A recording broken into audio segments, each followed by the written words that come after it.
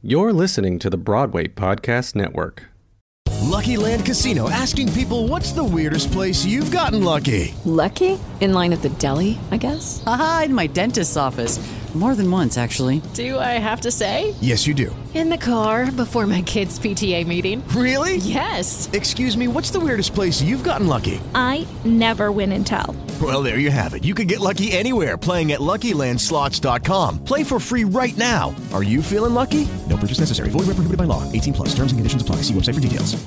Hello, it is Ryan, and we could all use an extra bright spot in our day, couldn't we? Just to make up for things like sitting in traffic, doing the dishes, counting your steps, you know, all the mundane stuff. That is why I'm such a big fan of Chumba Casino. Chumba Casino has all your favorite social casino-style games that you can play for free anytime, anywhere with daily bonuses. That should brighten your day a little. Actually, a lot. So sign up now at ChumbaCasino.com. That's ChumbaCasino.com. No purchase necessary. VGW Group. Void where prohibited by law. See terms and conditions. 18+. Hey, everybody. It's Ken Davenport, and I wanted to say thank you for listening to the Producer's Perspective podcast. You're now listening to a special mini-series, the Producer's Perspective podcast, live from the pandemic. These are recordings directly from the Facebook Live series I started during the coronavirus pandemic, where every single night I interviewed a Broadway luminary and chatted about what they were going through, how they were dealing with it, and what they expected Broadway and theater to look like when it was all over. So join us for this very special episode of the Producer's Perspective podcast, live from the pandemic. Lucky Land Casino, asking people, what's the weirdest place you've gotten lucky? Lucky? In line at the deli, I guess? Aha, in my dentist's office. More than once, actually. Do I have to say? Yes, you do. In the car before my kids' PTA meeting. Really? Yes. Excuse me, what's the weirdest place you've gotten lucky? I never win and tell. Well, there you have it. You can get lucky anywhere, playing at LuckyLandSlots.com. Play for free right now. Are you feeling lucky? No purchase necessary. Void where prohibited by law. 18+. Terms and conditions apply. See website for details. Hey, it's Ken. I hope you enjoyed this episode of the podcast, and I hope it's pulling back the curtain on this business of Broadway. If you're looking to learn more about what makes this industry tick, go to my website, kendavenport.com, and sign up for my weekly newsletter. I'll send you one email a week, one article about what I'm seeing, trends, insights, marketing ideas on what's happening on Broadway right now. That's kendavenport.com. Hope to see you there and in your inbox.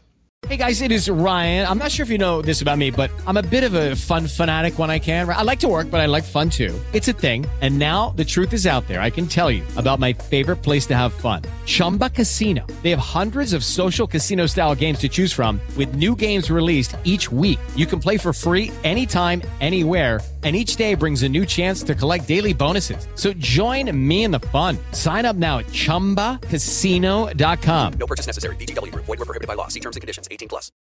We're getting the band back together. Getting the boys who rock again. We're getting the band back together. Rocking the face of a place that remembers when some punks from the suburbs laid the sky with too much reverb. Getting the band back together. Are you ready for our guests? Are you ready? Hi. Hey.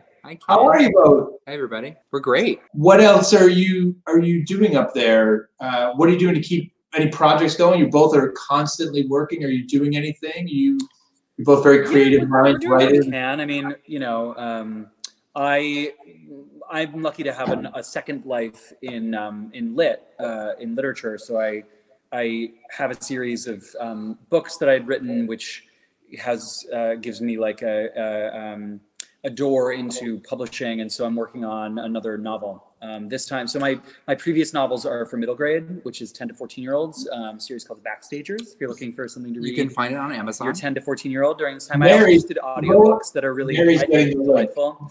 Mary will put the link in so you can listen to it if that's better for you. But now I'm working on a YA, which is a little older, a little more mature. So I've been writing, which has been good. So tell us about, because I think a lot of people are struggling to be creative during this time because, frankly, the world is exerting a lot of pressure. A lot of people are just I don't know if I'll ever get back to normal. How do you get up every morning, sit down, or whatever it is you do it, And do you have a routine? Are you writing at the same time every day? What are you doing to break? I should, and I imagine that I will once. So books, when you're writing a book, you can just write to write, and then eventually you like submit a portion of that book, and then it will go under contract. You get like a deadline and an advance, and if you don't turn in the rest of the book on the deadline, they will take back the advance. So it really lights a fire. And so once that happens, I'm really good about writing every day because I have to, because like someone will come and take the money that I've already spent on my rent. If I don't give them a book at the end of that time, but I'm ahead of that step right now. So it would be better if I like had a routine and wrote every day. I know a lot of writers that do this even when they're not under contract, just to stay creative. However, because this is sort of my second career, like I'm not a career novelist yet. I don't have that kind of discipline yet. So I really kind of have to wait to be inspired, which is not a good thing to do if you're a creative person, but that's where I am right now. I'm sort of being gentle with myself in this time. And like, there are some days that I'm super productive and I write all day. There are other days that I just play Final Fantasy all day and I don't even think about the book. This is true. And that's important to me. So. And Michael, are you playing Final Fantasy with him? I am not. I we wanted to have his own private thing. That and I'm the world's worst at video games. So, like, I can't drive a car on Mario Kart. It's like, it's horrible. But you're another dual career guy. So you've been very successful in two things, just like Andy. So what are you doing now are you working on directing projects? What are you doing? Yeah, I've got some projects that I'm working on and trying to do some pre-production on. Who knows if they will happen? So it's sort of this like, it's like Indiana Jones throwing out the pebbles and walking across the abyss a little bit. It's like, well, I get, let's work on the design. So I have a lot of meetings with creative teams on projects that may or may not happen in the fall.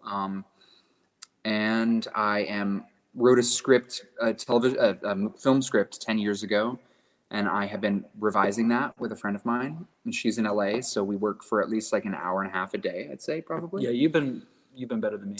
Have you done any of these virtual readings? Have you done either of you? You done anything on Zoom? I did a rehearsal for what was going to be a live reading of a new play, and there were such difficulties that they canceled that, but now I've gotten an email that we're going to go back into like virtual rehearsal and then do like a private virtual reading for the theater that was going to do this play. Like the theater was going to do this play, then everything happened. And so then the theater was going to do like a live stream of the play to the public, like that anyone could watch, but there were so many characters in it and it's like such a big play and a long play that like in the rehearsal for that live stream, we were like, this isn't going to work. So now we're going to like have like 4 rehearsals over Zoom to then do like a private reading just for the theater, so that in hopes that, they'll do the play when everything comes back. But it's tricky, that Zoom reading thing.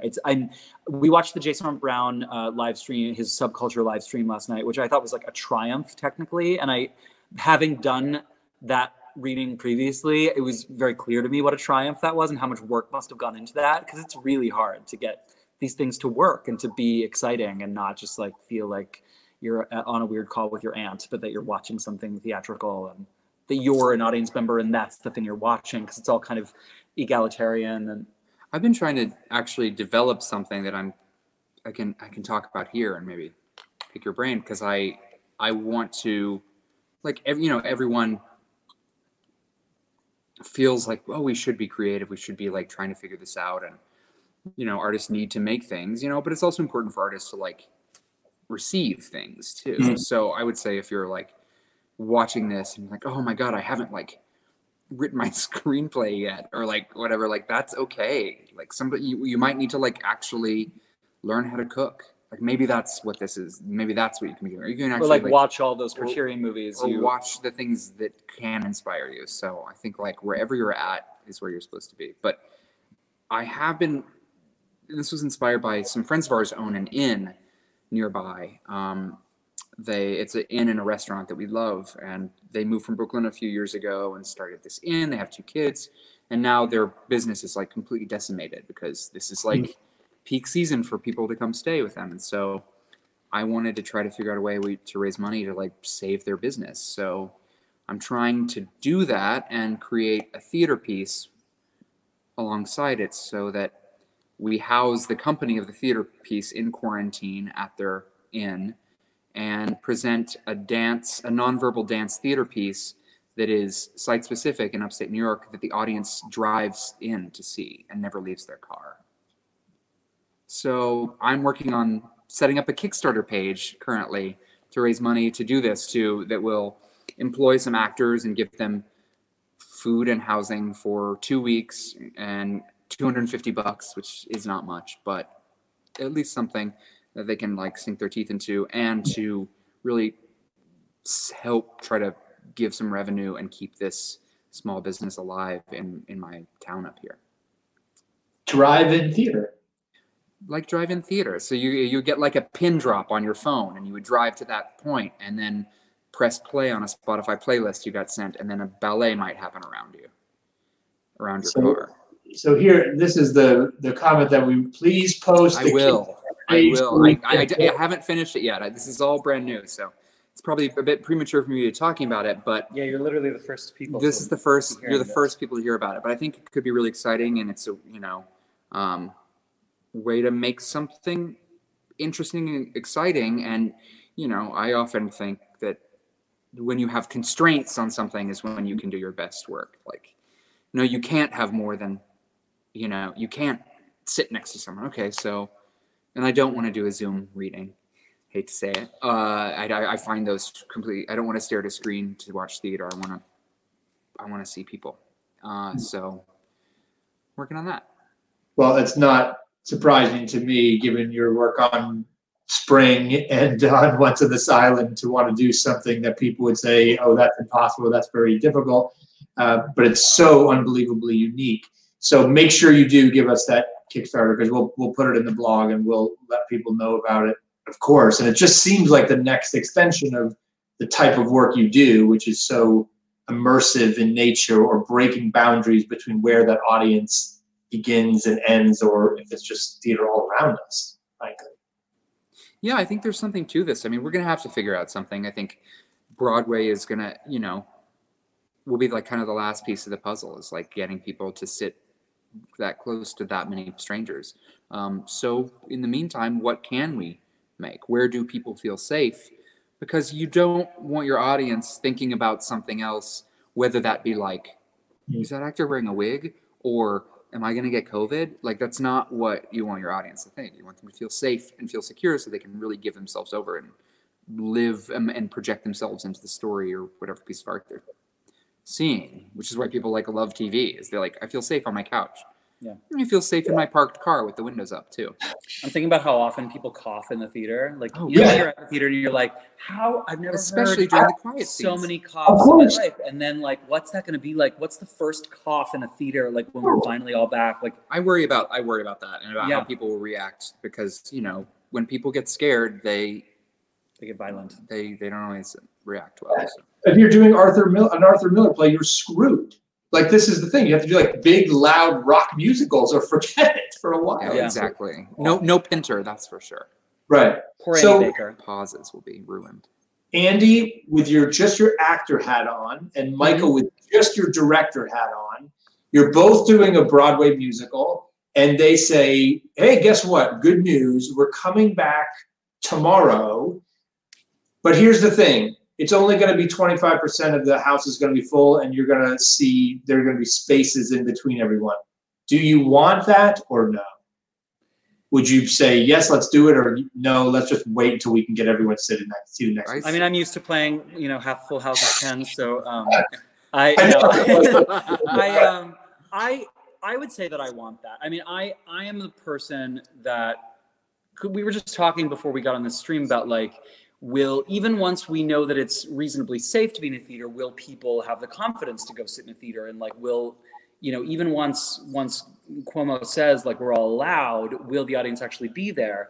And I was saying, I have faith that they will be, because I know just me personally, I'm so eager to like get back. Like if I get an antibody test and if I know that I can take personal responsibility for my like mask, my hand hygiene, my health, and go and take some amount of personal risk to like sit in a theater, if I know that I'm healthy and I'm not putting anyone else in danger, I would want to do that, because I am so hungry to like get out and get back to my life and get back to the things that I love. So I would say if I was an actor, I would love, whatever version of theater is allowed to happen, and then incrementally until it's back to what it was and what it should be, personally. And I have a show that might be happening this fall. We'll see around Thanksgiving. And yeah, if we have to sit 6 feet apart, let's do it. Let's do it.